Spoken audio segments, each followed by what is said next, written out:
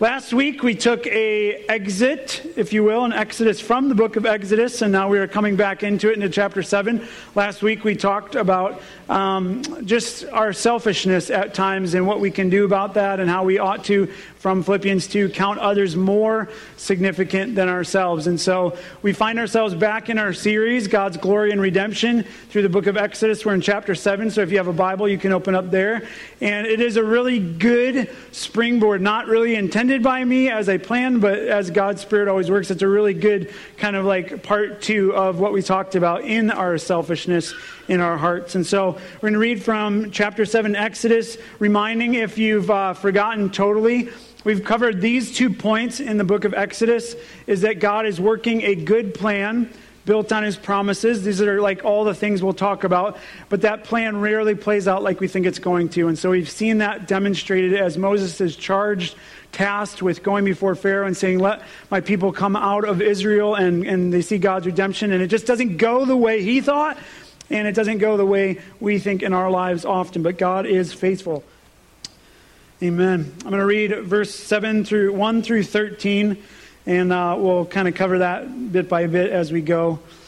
Moses and Aaron now is involved here and is before Pharaoh. This is what it says.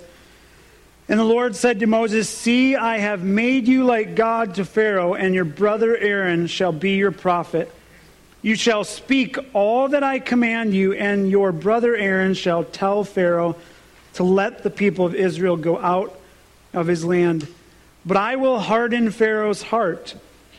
And though I multiply my signs and wonders in the land of Egypt, Pharaoh will not listen to you. Then I will lay my hand on Egypt and bring my hosts, my people, the children of Israel, out of the land of Egypt by great acts of judgment. The Egyptians shall know that I am the Lord when I stretch out my hand against Egypt and bring out the people of Israel from among them." Moses and Aaron did so. They did just as the Lord commanded them. Now Moses was 80 years old and Aaron 83 years old when they spoke to Pharaoh. Then the Lord said to Moses and Aaron, "When Pharaoh says to you, 'Prove yourselves by working a miracle,' then you shall say to Aaron, 'Take your staff and cast it down before Pharaoh, that it may become a serpent.'" So Moses and Aaron went to Pharaoh and did just as the Lord commanded. Aaron cast down his staff before Pharaoh and his servants, and it became a serpent. Then Pharaoh summoned the wise men and the sorcerers, and they, the magicians of Egypt, also did the same by their secret arts. For each man cast down his staff, and they became serpents. But Aaron's staff swallowed up their staffs. Still Pharaoh's heart was hardened, and he would not listen to them as the Lord had said. With that, I would ask you to pray that God's word would speak to you, as we often do, and I'll pray for us collectively. I would ask God, or ask you to ask God this specific prayer, though, that God would soften your heart. Some of us may be thinking, well, it is soft, that's why I'm here, and I will listen. But just pray that. God, would you just soften my heart to the things you want me to know? You pray that, I'll pray for us collectively. Father, we do thank you for your word, its truth. The stories, the accounts of the Old Testament are no less relevant than what many think just the New Testament is for the church. Father, they are stories of real people who struggled in faith just like we do, who are being asked to do things by you, to be obedient, and Father, things that often don't even make sense to us. And so, Father, I do pray that we would have soft hearts, not just for this time listening, but for what you'll do in our hearts as you choose to reveal yourself, and also to cause our hearts and hands to flee from sin and to choose you as our greatest treasure. And so we honor you as that this morning, and we pray these things in Jesus' name, and all God's people said. So as we dive back into the Exodus study, as I said, we looked at the selfishness of our hearts, and really this is a kind of a good sequel to that, and looking at the hardness of our hearts. And our heart is in constant need, I'm going to say that again, in constant need of assessment. From moment to moment, we have relationships and strife and conflict. We have things we think about, things we struggle through, and all the time, this spiritual thing, not necessarily physical, spiritual thing within us needs to be assessed where it's at. We go through seasons of life where that heart in us in a spiritual sense, can grow cold or hard to the things of God. And we learn at times that it can grow warm and break to the things of God.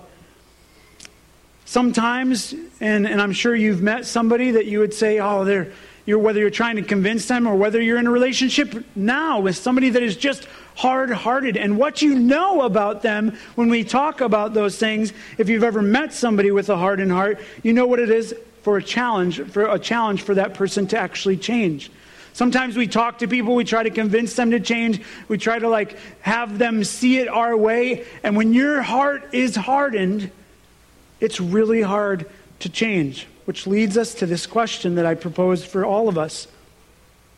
Is my will strong enough to change my own heart? As we come to Exodus 7, I think that question and many questions, which we'll kind of cover, are kind of unpacked a little bit. Is my own will strong enough to change my own heart? Can I will myself to change? Most of the time, we believe other people and ourselves included can just snap ourselves out of this mindset of whatever funk we're in. You know, we have bookstores that are full of a new kid by Friday, right? New you by Tuesday. New amazingly talented, efficient worker by Wednesday. And these things get sold. People actually buy them because they believe I can just think different.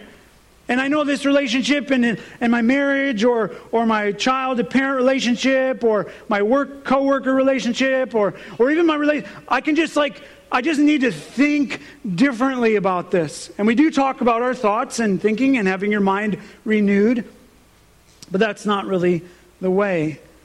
This passage kind of draws out some questions about the human heart. So my framework this morning is pretty simple. I want to look at just 5 questions that I want to just ask and answer through this text. The first one is this: what is a hard heart?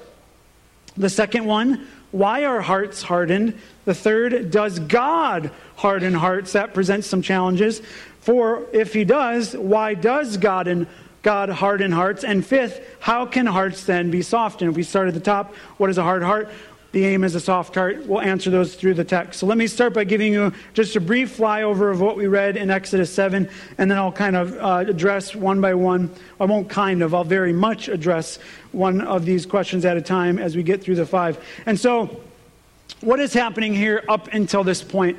Moses finds himself with Aaron now. So Aaron has been Moses's, he's his prophet, if you will. God is going to say he's going to speak for him, because remember, Moses was asked by God to do something at the burning bush. He says, I'm going to use you. Moses had his list of excuses. He complained. He says, I can't speak. I'm not eloquent. And so most of the time when we give God or others excuses, right, we think that's find someone else. And God, in his foreknowledge, says, I have your brother.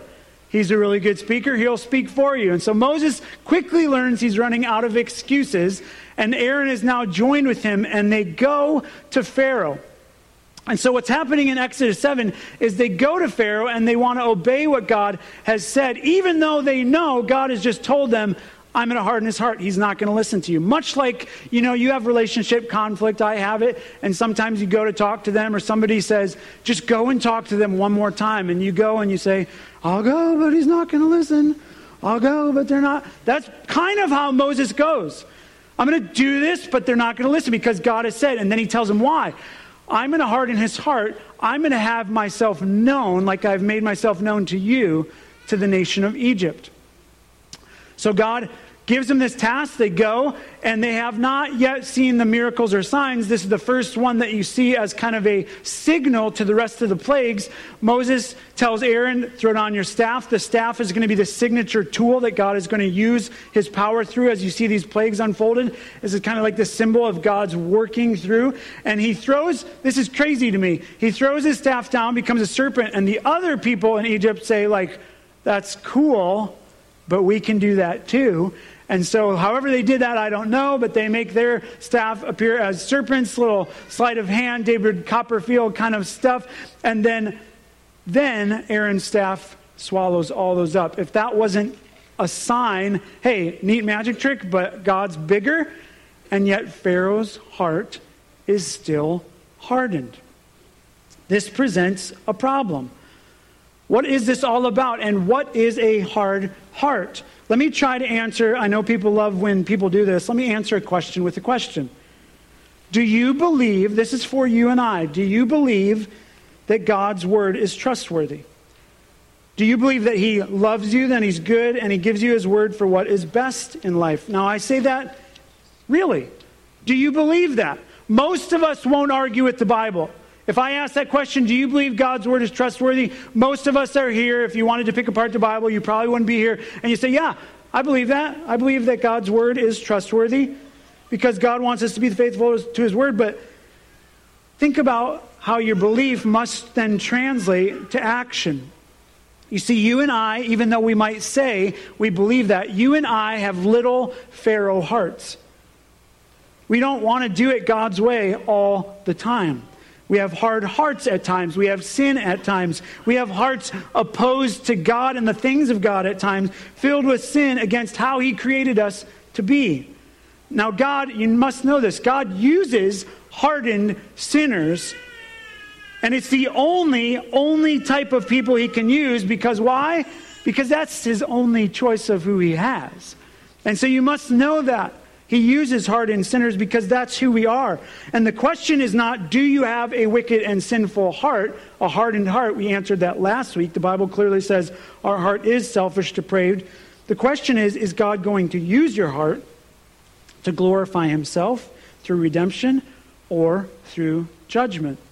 And it matters to us which one. You see, we say this, you have to know this. The biggest problem is not that we sin.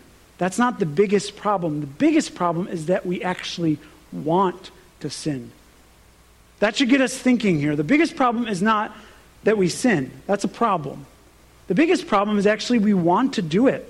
We make an effort to do that. We oppose the things of God. It's why we have little Pharaoh hearts. You see, Christians notoriously will open this book, they'll read a story like this and be like, Pharaoh was really bad. And this is why I asked us to pray that way. God wants to show you his grace by saying first, you too are really bad. You need my grace. And so don't remove yourself from this account to be like, man, Pharaoh, he needed Jesus. We need Jesus. That's the point. We actually want at times to oppose God and his word, and it goes for all the commands. So if you don't believe me, pick one. We have relational commands in the scriptures. We have church commands, what the church should do. We have missional commands, go and do. We have discipleship commands, be fed, stay in the word, all these things. We have money commands. I want you to do with your money this. I want you to take care of it this way. I want you to give generously this way. We have holiness commands, flee from sin and give yourself to these disciplines in purity. We have all these things, and we say, this question is, everything in my life or everything necessary for my life in God's word? Yeah, it doesn't show me where I should put my money in 401k or investment or this and that, but it tells me how to take care of it. It does have everything that we need. 2 Timothy 3, right? The scriptures have all this for reproof, correction, training, and righteousness, all these things to equip the man for good works. So it has everything we need. But often we form our own ideas based on all those commands, and we say, God, I don't know if I want to do it that way in this area. And we kind of detach ourselves from Pharaoh. For example, and I'm not going to unpack these broadly, just briefly, just a few. Look at church membership. Some of us say I don't know about membership and I don't really believe in it. And we say all these things. And God says I want you to gather together. I want you to submit to leadership. You form your own identity against something God, who maybe you even said, I believe God's word is trustworthy. That he loves me, is good. And yet, maybe that doesn't flesh itself out. Think about the way that you spend your money. Well, I don't know that I totally agree with tithing and offering and money and stewarding it the way God says. And so I'll kind of put my own little formed idea together and I'll do it the way I want. But yeah, I believe the Bible is true and trustworthy. Think about loving others. Yeah, I know God says we should love others, and the 2 greatest commandments, Jesus came along and he kind of summarized the list of 10, which we find in the book of Exodus, and he said, love God and love people. But you know what? Some people are just really tough to love God. Maybe you don't understand everything about them, so I don't know if I want to do that. As far as forgiveness goes, do you really know what they've done to me? You don't. You must not, God, because yes, the Bible is completely trustworthy and true, but I I don't know if I want to do it that way. I don't know if I want to, like Peter said 490 times, like I've done 500 times of forgiving. And so I'm just done. Think about all the ways that we have just not believed that very comment that most of us would say yes to. And don't think I'm just talking to unbelievers. The only thing that separates me from an unbeliever is not my wicked and depraved heart. It's the grace of God. So you must know that. The mercy of God to have chosen to reveal himself to me is the difference, as we sang about earlier. The real problem of man is that we form this worldview with what we see and not what we hear. Now, we talked about this morning in Sunday school. It is about seeing and believing and seeing by sight and faith. But what I'm wanting to challenge us with in this context in Exodus 7 is that we often don't hear and listen and just obey. Sometimes we need to see it the way we understand. And so we're challenged to use our ears here. So God in verse 1 is what is he doing here? He tells Moses, see, I've made you like God to Pharaoh. Moses is not a god.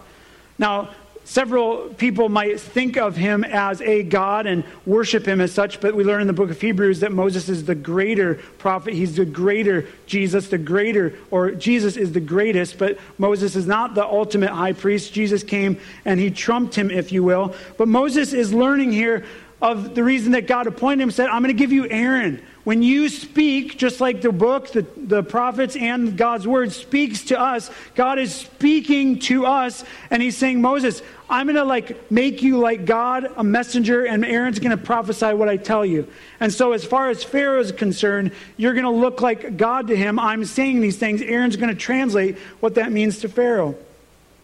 The aim here is that God is communicating his word through Moses. Now, Moses is afraid, skeptical. Remember, at the end of chapter 6, he's convinced the whole thing won't work. How can I go and talk to him if my own people won't even listen to him? He's not eloquent. Children of Israel wouldn't listen. He's of uncircumcised lips. So his faith is being tested in what? God's word. The listening ability. His faith is being tested in God's word. Remember, God has already identified himself as the great I am, the God of Abraham, of Isaac, Jacob. He has revealed himself through the burning bush. I'm the God of all power that has made the promise. It's not looking, remember, all the ways you think it should look, but I have a good plan. And his faith is being tested. And he's essentially saying, go before Pharaoh. I'm going to say something through you, and I'm going to be with you. I'm in control. And this is important because when Moses' faith, like our faith, is tested, we need to be reminded God is in control. Which is why verse 2 is so critical for us to understand. God tells him, and if you see this trend developing in Scripture, you are putting your finger exactly where I want you to put it. You shall speak all that I command you, and your brother Aaron shall tell Pharaoh to let the people of Israel go out of his land. God is very specific in his word. You shall speak not some of what I command you, not form your own opinion. Did God really? That's how this whole thing started. Did God really say that? The serpent said to Adam in the garden, Eve in the garden, did God really say this? And sometimes we say, yeah, God told me to do this to my brothers and sisters in Christ and treat them this way, to treat enemies like this, to care for my money this way, to relate to the church this way. But did God really say that? This is key. It's about our listening. Tell Pharaoh all that I have commanded. Go and do all that I have commanded you. And so they're listening, right? Do exactly as I say. It's not about whether Pharaoh will be obedient or not. It's about whether Moses and Aaron will be obedient or not. But it's when we don't listen that our hearts become hard to the things of God, which was question number 2. Why are hearts hardened? How does it happen? Hearts are hardened because we do not listen to God's word. It's simple. It's not because of all your bad experiences. It's because hearts have been hardened and they continue in hardening because you do not listen to God's word. At the end of this text, we're going to kind of jump down to the end in verses 8 through 12. You see this miracle that I told you about. We read about it. This sign, and the magicians replicate it. Keep your finger there, and I want you to flip to 2 Timothy chapter 3. This is really interesting. You see, we know these magicians' names, which is really weird, because Paul himself gives them to us in 2 Timothy. Now, there's no other recording of their names other than here, these magicians that opposed Pharaoh. But what's interesting, and I want us to see, is what Paul says, what he uses them in context to and what he's talking about. I want to read verses 1 through 9. This is what Paul's writing to Timothy much later by the Spirit. Does he know their names or ancient literature? I don't know. But this is what he says. This is talking about hard hearts. But understand this, that in the last days there will come times of difficulty. For people will be lovers of self, lovers of money, proud, arrogant, abusive, disobedient to their parents, ungrateful, unholy, heartless, unappeasable, slanderous, without self-control, brutal, not loving good, treacherous, reckless, swollen with conceits, lovers of pleasure rather than lovers of God. That is, stop right there. Long list. Not you, right? Keep reading. Have the appearance of godliness, but denying its power.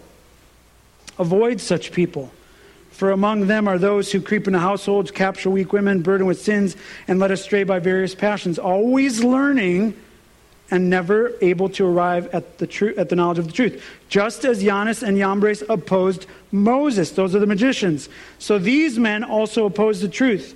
Men corrupted in mind and disqualified regarding their faith, but they will not get very far, for their folly will be plain to all, as with that of those two men. Now, it's interesting that these guys make Paul's letter based on what? Not listening to God's word and opposing.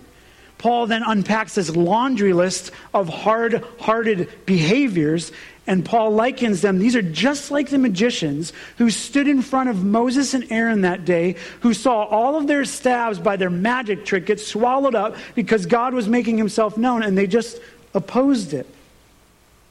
Their hearts were hard. They didn't care what God had to say. And it happens, what we learn is that hearts become hard. Listen to this, friends, when you love yourself more than you love God. Most of us wouldn't say that we're here in that way and in that spirit today. We would say we're here because we love God. But hardness of heart happens when you love yourself more than you love God. And we learned about that this morning in our idol worship, as we see this pattern in scriptures, is that they will ruin us because we'll become like them. It would be a good assessment to ask yourself this question in your quiet time. And if you're a note taker, you might want to write this down. And if you're not a note taker, you might want to write this down. Ask this question of yourself this week. What things/ways do I love myself more than God?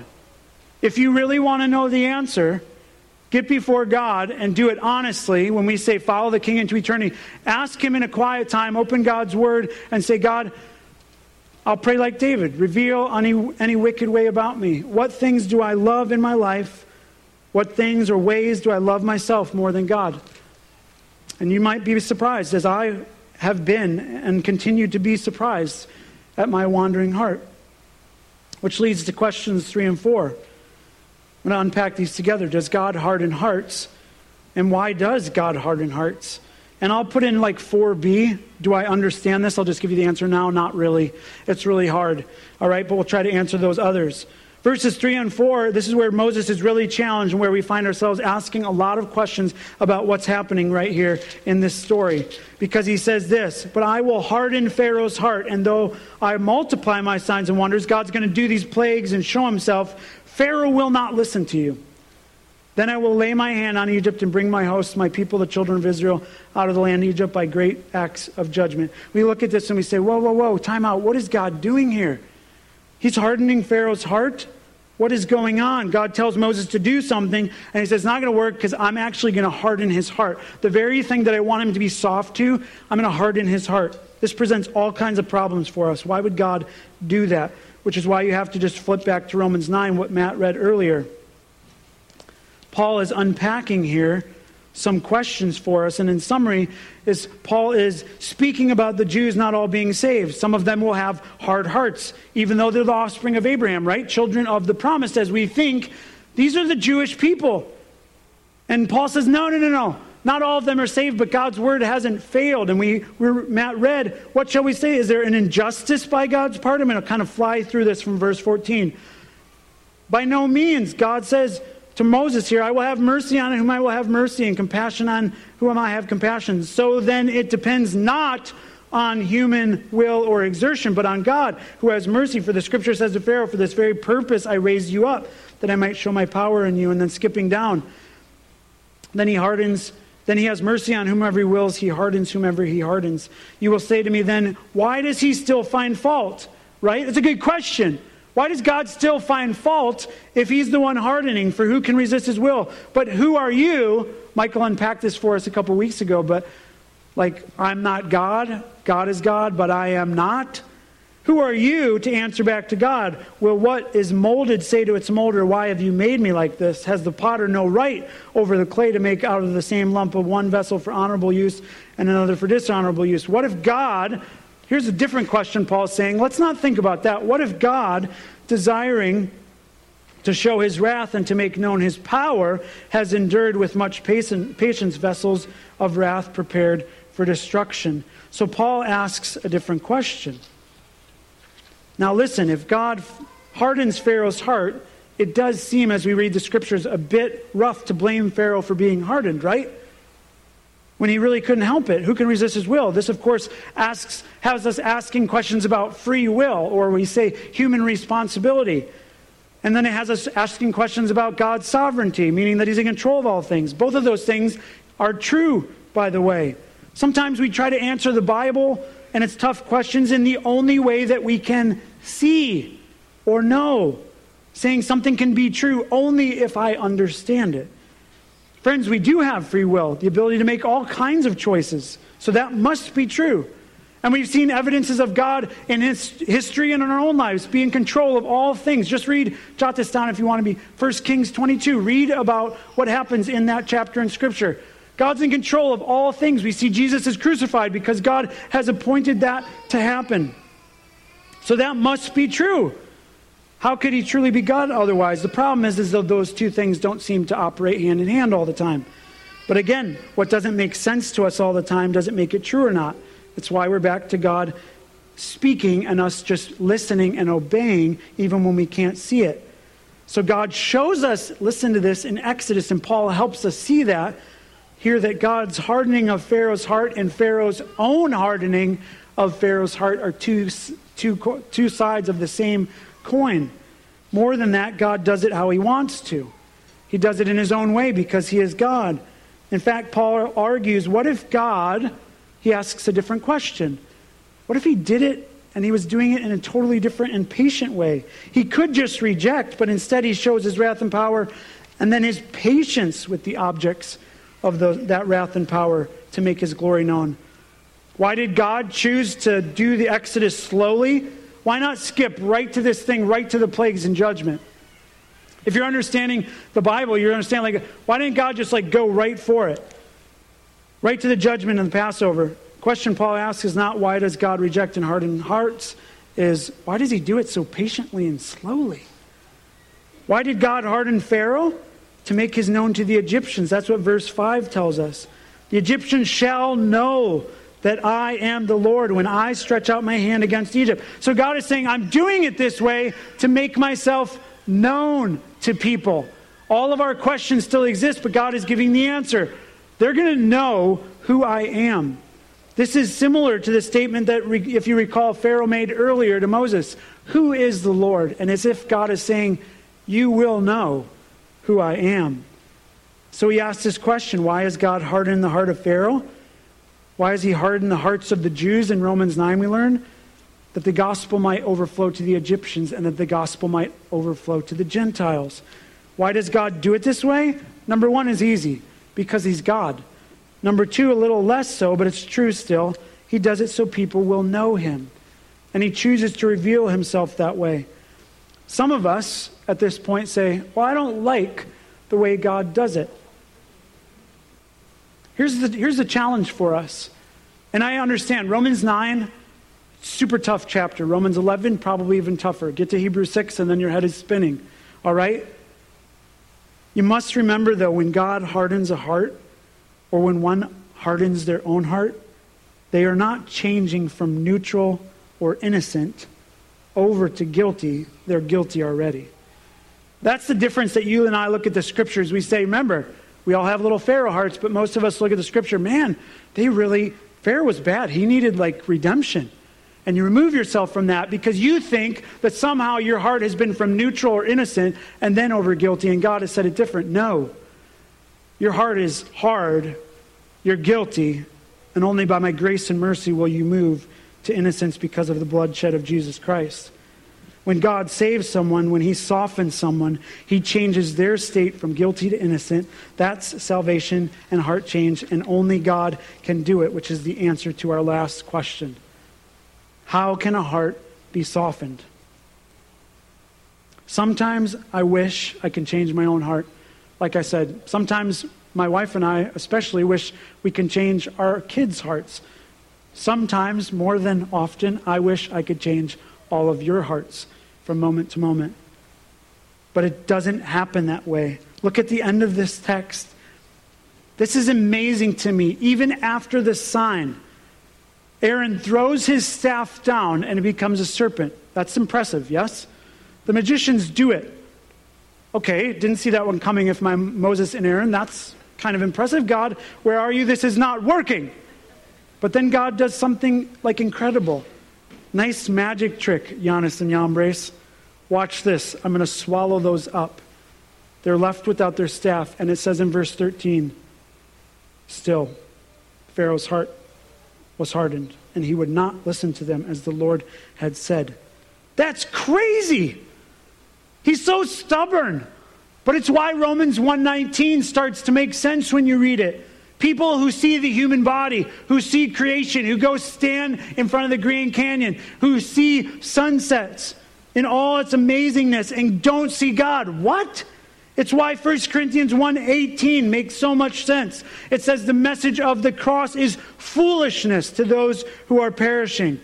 Why would someone not want God's grace? That's ridiculous.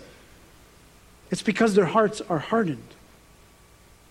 Jesus walked around on this earth and he performed miracle after miracle. He showed things to people that nobody had ever seen and that no magician's trick could do. And they saw it and they saw this whole thing, but they didn't really see it. Why? Because their hearts were hardened. People had the Messiah right in front of them,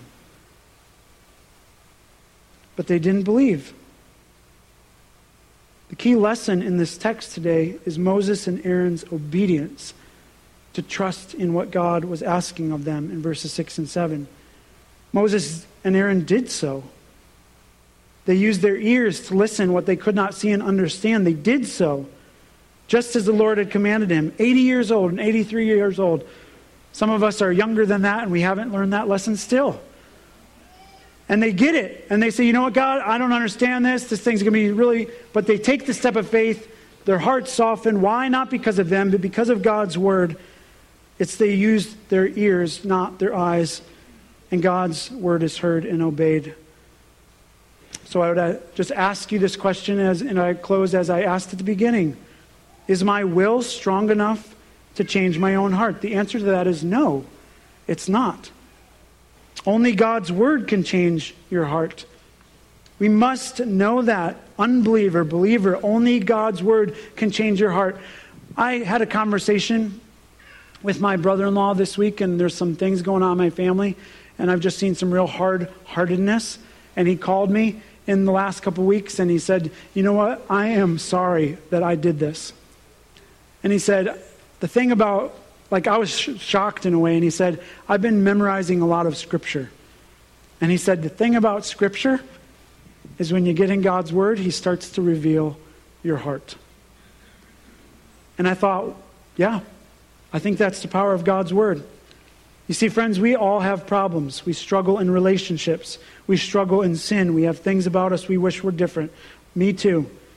Those changing and not changing determined by the status of our hearts. Maybe you sit here and you're angry today. Maybe you lack confidence. Maybe you find yourself slowly spiraling downward because you've given yourself over to idols of all different kinds. Maybe your heart is growing cold to people or to God. And I would say those two things have to be synonymous if we know what God has created us to be. I have news for you this morning. Our hearts are not going to fix themselves. Waiting and thinking or even reading those silly books on the bookshelf are not going to do it. They will only change if you get yourself in front of God's word and listen and pray.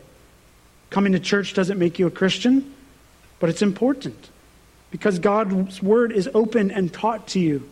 That can change a heart. You need to get yourself in the word. Coming to a D group or a huddle, a discipleship group, that's not going to make you a Christian, but it's going to help get you in front of God's word. Memorizing scripture and knowing the Bible is not going to make you a Christian, but it's going to show God to you, and it's going to reveal your heart. And your heart will change if God's word, if Christ's word dwells in you richly, as the scriptures say. Jesus came to this earth as the Word made flesh, and it's about him, and we're going to sing about that in just a second, and a relationship with him. In fact, what we sang this morning, Come Ye Sinners, and what we're going to sing again is from Matthew 11, Jesus' invitation to get in God's Word. And he says it this way, step into my yoke. But it's a yoke, right? He says step into it. That's commitment. And he says, by doing that, you say, I want to go where you want to go. Like, I'm going to go with you. But friends, when you are strapped into that, you better believe that Jesus is going to call you out on your sin. When you step into that, you better believe that he's going to say, I want your heart, and I want to change it, and you're going to have to change because I'm going to change you. But I also believe that he's going to follow that graciously with this. It's paid for. My grace is sufficient. You're here because you need to be, because I'm going to save you. The question now is, what will you do? Will you use your ears and listen and obey what God says and go and do it? Or will you harden your heart? Friends, no one is lost who desires to be saved. You must know Christ. You must be obedient to Christ. You must be saved by Christ, and nothing else will do. Let's pray.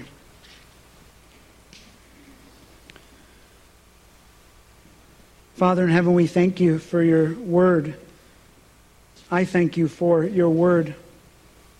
As I studied it and prayed this week and was reminded of the things that my heart is tempted to.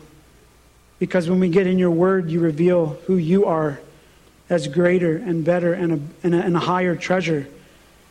And Father, when we ask that prayer that I asked us all to pray at the beginning, that you would reveal any wicked way about us, that you would soften our heart. Father, sometimes you come up with answers that we never even saw. Because our heart's course is a slow fade often away from you in our sin. And so, Father, I pray now that you would have us use this time, even as we sing, that we would accept Jesus' invitation to come, ye sinners, weak and wounded, poor and needy, and say, I want to take Jesus' yoke. I know that will mean heart change, and when it's heart change, it's hard change. But Father, I pray that we would be a people that are repentant, that are faithful. When we answer that question, do we love God's word and love you and think that you have what's best for us, that we would actually go and live it. Father, help us sinners do that. Help us to fall on your grace. We sang this lyric earlier that we have a head full of rocks, some of us bigger heads than others. But Father, I pray that you would take mine and you would break it to your will and bend it towards your will, that my heart might be solely for you. Father, may Jesus be praised. If there is one who doesn't know you, that they would cry out to you now for forgiveness of sin and trust in Christ by faith for salvation. Father, for those of us that do know you, that we would cry out to you for forgiveness of sin, having already been given, but falling on your mercy again and resting in your grace and walking obediently. Father, may we use our ears even when our eyes fail. To you be praised in the name of Jesus. And all God's people said, let's stand and sing together. I have no idea how you're going to leave this place today, but I think some of us could easily walk out of here and just say, you know what? I don't know if I'm really as bad as I think I am. You are. You really are. And it's important for us to check our hearts. Some of us make justifications and some of us think about how we're not that bad. And it's time for us to just accept this invitation. So I offer you this as we sang about, and Jesus makes to all of us, because our idolatry, our giving ourselves to the world will ruin us. And Jesus says, come to me all who labor and are heavy laden, and I will give you rest. Take my yoke upon you and learn from me, For I am gentle and lowly in heart, and you will find rest for your souls. For my yoke is easy and my burden is light. I pray that you would ask that question this week and that God would soften your heart to the things that he desires in your life. Have a blessed day. Go in peace. You are sent.